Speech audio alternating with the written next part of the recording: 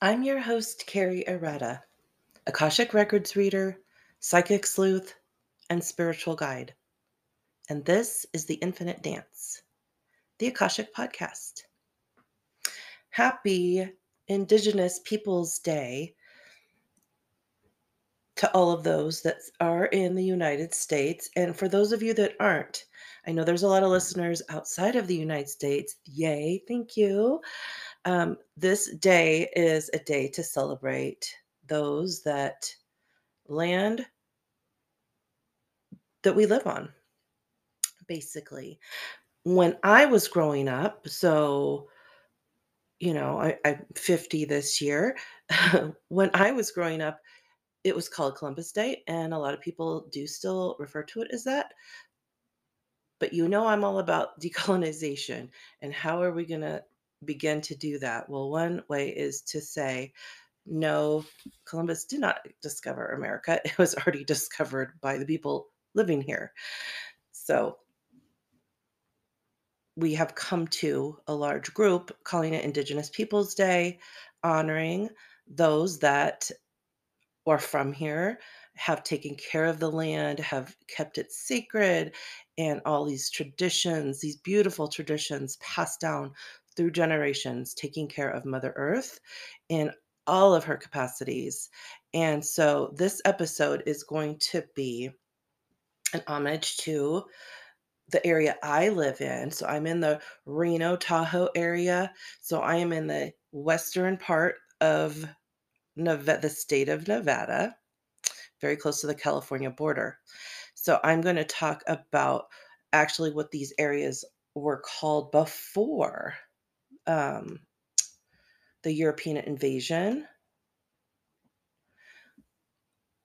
And this is also a way. So I'm sharing this with you, and I'll share with you the website that I'm reading this from, that to know and to take part, because a lot of people are like, where do I start? How do we start with the decolonization? Start by learning, start by knowing more. The more knowledge you know, the better. So in the area I'm in, the people that inhabited this area prior to the European invasion were the Numa or Numu, and you may have heard Paiute familiarly, the Washoe, and the county I'm in is called Washoe, but of course, Washoe, the Nui, and I hope I'm pronouncing these correct. If I am not, I would love somebody to chime in and let me know. And the Nui are commonly known as Shoshone, and the Nuwuvi, the Southern Paiute. In each of these groups' language, these names meant the people. Within these groups were bands of Indians who were often referred to with words that reflected where they lived or what they ate. For example, the Agai Taikata referred to the trout eaters near the Walker River, or the Toi Taikata referred to the tool eaters near the Stillwater marshes. Today, the people continue to recognize their special place on Earth and all the life cycles. Traditionally, the people lived a well-planned, harmonious life, which were predicated on their immediate surroundings and nature. Time could not be wasted. Knowing what the land would offer was a matter of survival. Thus, the people's migration patterns were strategic and well thought out.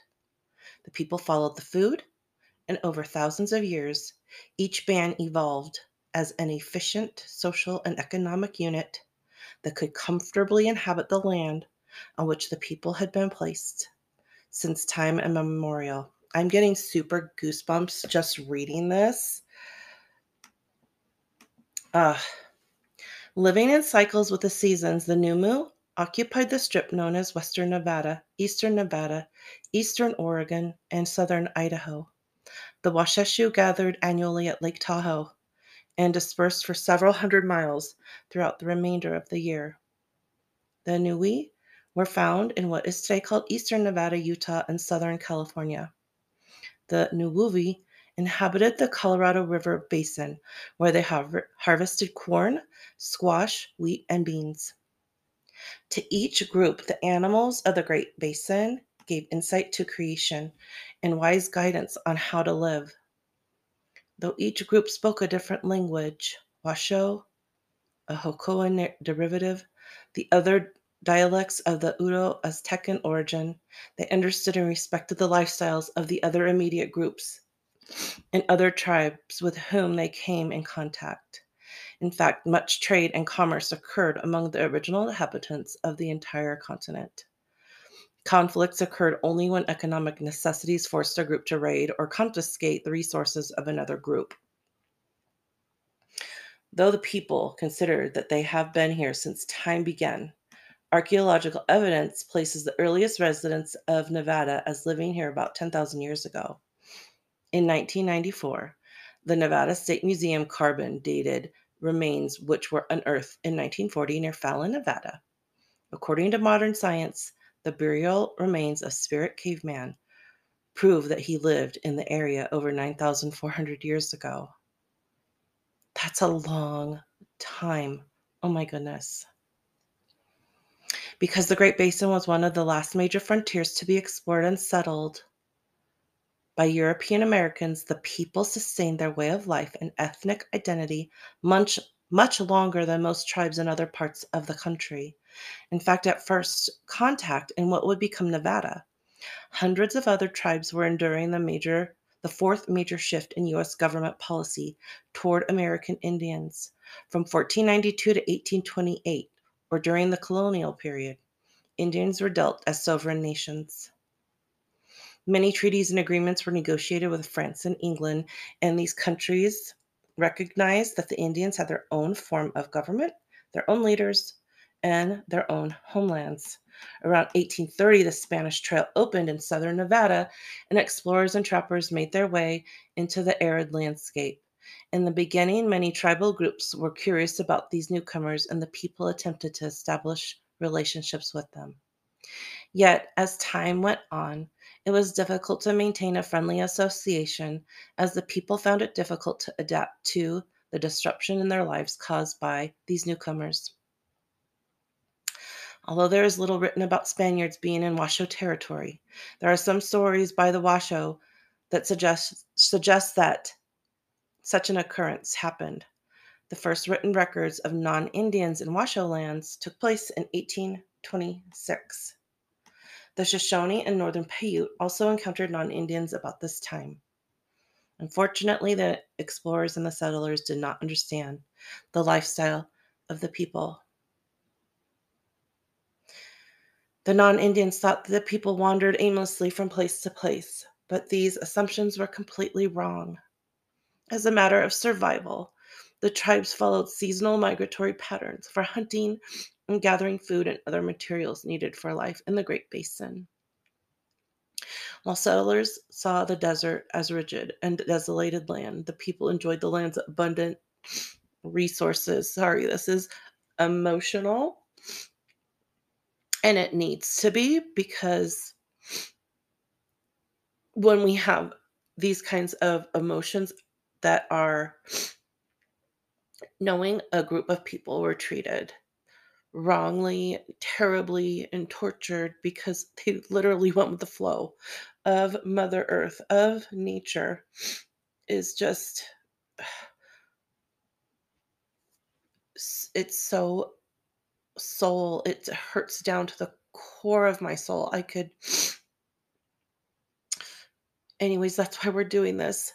That's why I'm doing this episode, and I keep continuing to talk about decolonization and ways that um, we can all start to change the narrative of what has happened. And back to the story of the area. However, everything drastically changed in 1848 with the discovery of gold in California. Major changes were in store for the people, and these changes still impact the way the people live today. From 1778 to 1871, or during the treaty period, the U.S. government developed 370 treaties in an attempt to legally negotiate with Indian tribes. During this era of nearly 100 years, these treaties often benefited those who were moving westward and not the tribes. The only treaty to impact Great Basin Indians was the treaty with the Western Shoshone. The Agreement of Peace and Friendship was ratified in 1866. By the middle of the 1800s, so many settlers inhabited the people's land, the Indians struggled to find food. Within 5 years, close to 250,000 people made their way across Nevada, hunting and fishing and infringing on the people's traditional homelands. This encroachment extremely limited and in some areas exhausted the food supply. Even the introduction of the horse to the Great Basin served as competition for food for the Indians. Cultural clashes soon developed too. There was a significant difference in perspective regarding land occupation versus land ownership. The settlers believed in land ownership, meaning that once they chose an area in which to live, they tended to stay in that one location. Meanwhile, the people utilized the land seasonally and only occupied the area for a short term. As the people struggled to adapt, the federal government shifted its policy towards Indians again. The Indian Removal Act of 1830 halted any future treaties with tribes, and it gave Congress the authority to isolate the people in order to allow economic growth throughout the United States. This was done through the creation of reservations. One of the main goals of reservations was to move the people to one central location and to provide them with a piece of land to cultivate. Ultimately, the federal government believed that separating the people from the rest of its citizens would solve land disputes. The development and activation of reservations was a campaign promise of U.S. President Andrew Jackson, and most of the land set aside was undesirable lands that the settlers did not want anyway. Some tribes and bands fought the process of removal and eventually assimilation, but in doing so, the tribes were perceived as hostile and uncivilized. It was during the reservation period that the President of the United States, Abraham Lincoln, allowed the Nevada Territory to join the Union. Without including the Great Basin Americans in the count, Nevada's population did not meet the federal requirements for becoming a state. However, on October 31st, 1864, President Lincoln proclaimed Nevada as the 36th state. Soon thereafter, the Moapa River Paiute Reservation and then the Walker River Paiute Indian Reservation were each established by executive order in 1873. Back in 1859, the Department of Interior had recommended that land be set aside for Indian use north of the Truckee River, including Pyramid Lake. Though an executive order was issued in 1874 to establish the Pyramid Lake Reservation, the legal year of establishment is 1859. In 1871, the Indian Appropriations Act gave the U.S. Congress exclusive right and power to regulate trade and affairs with the Indian tribes, and the U.S. Supreme Court legally designated Indians as domestic dependent nations and wards of the federal government. This jarring shift in policy towards Indians meant more federal control over the people. I know this history so much, and it's so hard to fathom that it happened and is still happening and still being enforced. From 1887 to 1934, the U.S. federal government began its allotment and assimilation plan for dealing with the Indians. These policies closely resemble the European model of land ownership, with an ultimate goal of pushing the people to become part of white society. In doing so, not only did the government take additional land from tribes, but it attempted to erase reservation boundaries and force Indians into society at large. The Dawes Act divided tribal land into individual parcels and halted communal land use, which paralleled traditional native lifestyles. The vast majority of Indians' lands taken through the Dawes Act were not just used for new settlements, but for railroads, mining, and forestry industries.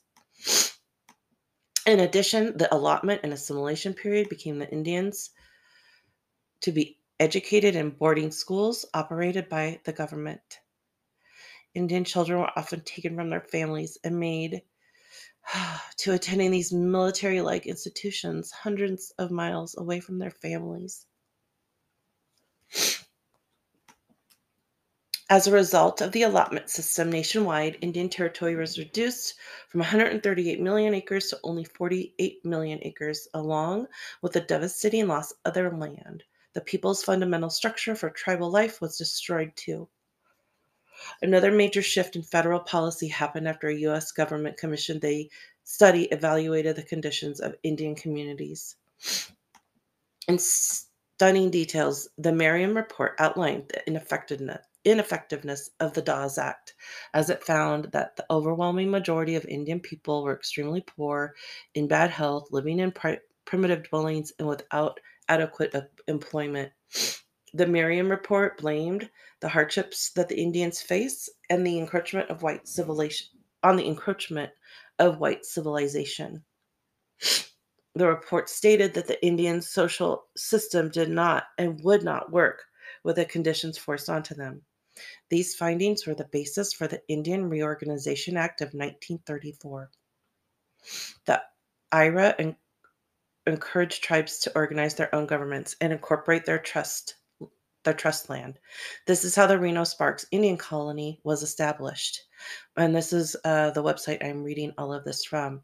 And by the way, I just want to back up about the boarding schools that the children were shipped off to basically have them become white. They would not be able to talk in their native tongue. They would not be around their family, so they wouldn't have that support. And on top of that, they were abused physically, sexually, and emotionally. And it is horrifying. There are quite a few podcasts out there that do have, let me get the one that I was listening to. It's a hard listen. So just fair warning. But again, the more we know about what went on and what has, what is being enforced still, the better everybody will be. And if I can't find it, I am going to link it in the show notes. I can't believe I can't find it right now. So I will find that podcast and link it in the show notes because I think it would be very beneficial to listen to. At the turn of the century, and so back to the story. Um, at the turn of the century, many Numa and Washoe lived in the Reno Sparks area, not only because this was the Aboriginal lands for the people, but more and more Indians moved to the area to find jobs. The transition to colonies actually represented another adaptive strategy for the Indians. Often the people not living on a reservation were considered scattered or homeless. These Indians tried to maintain some of their old ways by building traditional homes, sometimes with modern materials, in camps in urban areas, often near the Truckee River. In 1917, the federal government purchased 20 acres for $6,000 for non-reservation Indians of Nevada and for homeless Indians. This land is the core of the present-day colony. Most of the land was not cultivatable. However, the Indian Bureau dug irrigation ditches to provide some drinking water, but most of the Indians collected drinking water from the spring about a quarter of a mile away. Initially, the Numa lived on the north side of the colony, while the Washoe lived on the south side of the colony. The Reno Sparks Indian Colony and all colonies received some governmental services and were most often considered by the Bureau of Indian Affairs to be under their jurisdiction. For example, the purchase of additional land in 1926 was part of the effort to improve the water supply for the colony. Plus, from 1920 to 1930, a nurse and a police officer paid from federal government funds were stationed at the colony. Further, In 1938, the United States Supreme Court ruled that there was no distinction between a colony and a reservation, which meant that the superintendence of the colony fell to the federal government. Ugh. To that end, an additional 8.3 acres was added to the colony in 1926, purchased for about 4,000 US dollars. This strip of land allowed for a day school. For many years, residents of the colony sent their children to this local government operated school instead of a boarding school about 40 miles away. However, the colony school was closed in the early 1940s because the building was in such disrepair.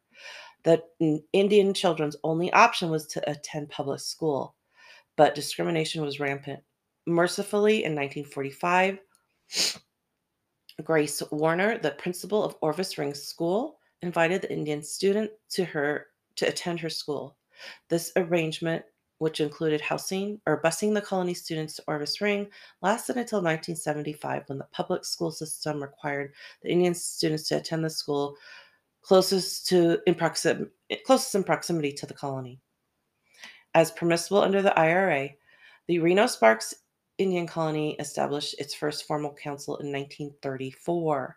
On February 9th, 1934, the elected council included three Paiutes: Cleveland Cipher, Thomas Ochio, and George Hooton, and three Washos: Willie Tondy, Jack Mahoney, and George McGinnis. Harry Sampson was selected chairman of the council. In a letter to Nevada Senator Kay Pittman,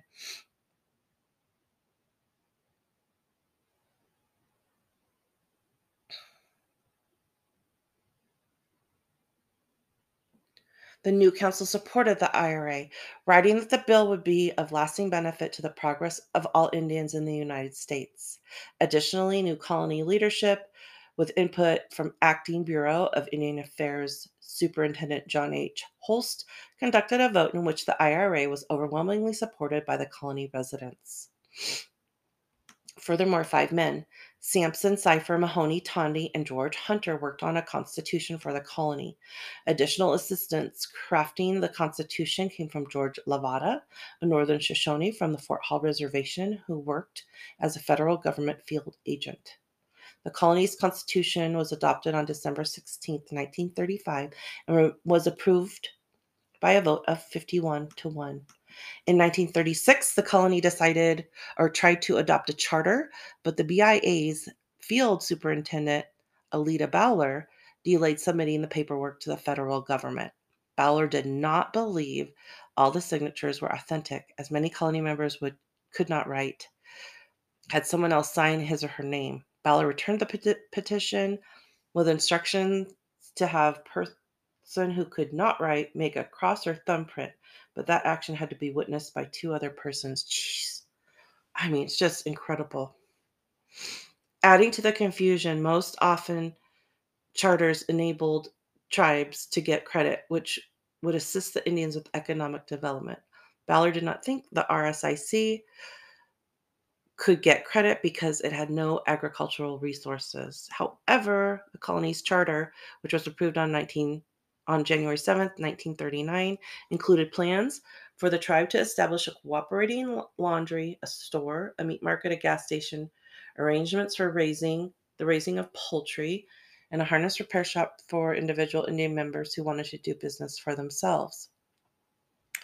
Also, under Sampson's leadership, the RSIC tried to take advantage of a provision in the IRA to purchase the land for the colony. With input from E.M. Johnstone, a BIA land field agent, Lavada, and Bowler, a proposal for the purchase of 1,080 acres between Highway 40 and the Southern Pacific Railroad tracks in the Truckee Canyon were submitted to the Commissioner of Indian Affairs on January 25th, 1937. Unfortunately, this land purchase never came to fruition as the federal government's field agent, active agent, and superintendent could not agree on how to proceed.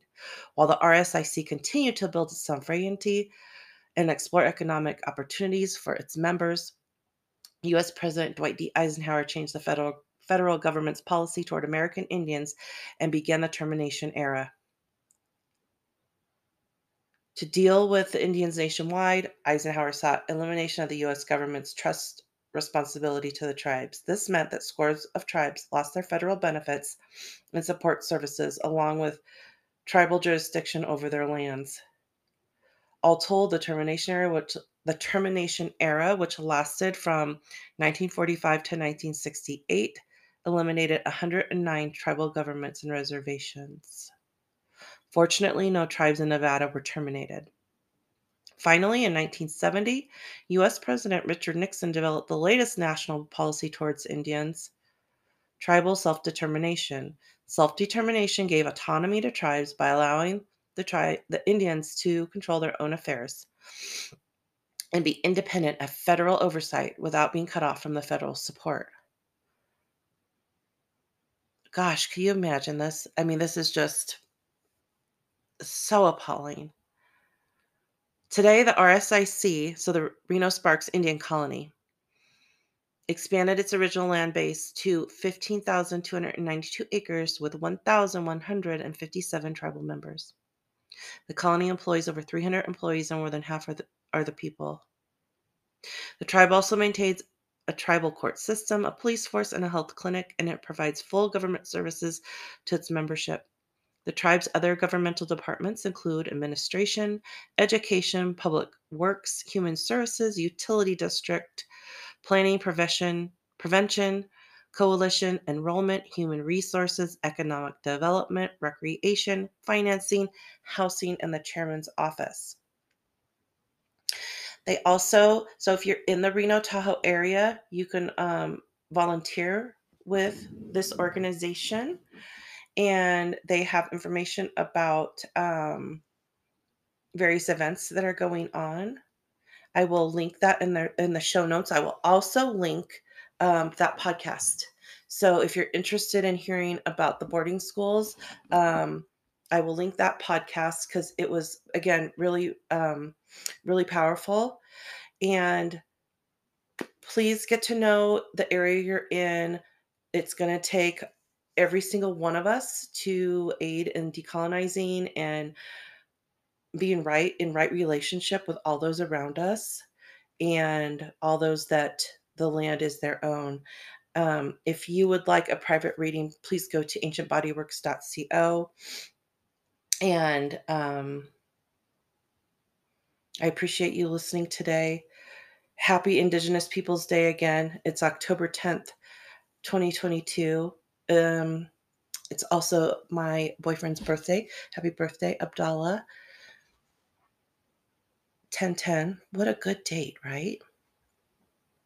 Anyways, keep peeling back the layers of your beautiful being. Knowing all these different parts are going to be so beneficial, not only to you, but also to the collective. And continue to ask yourselves and each other, may I have this dance?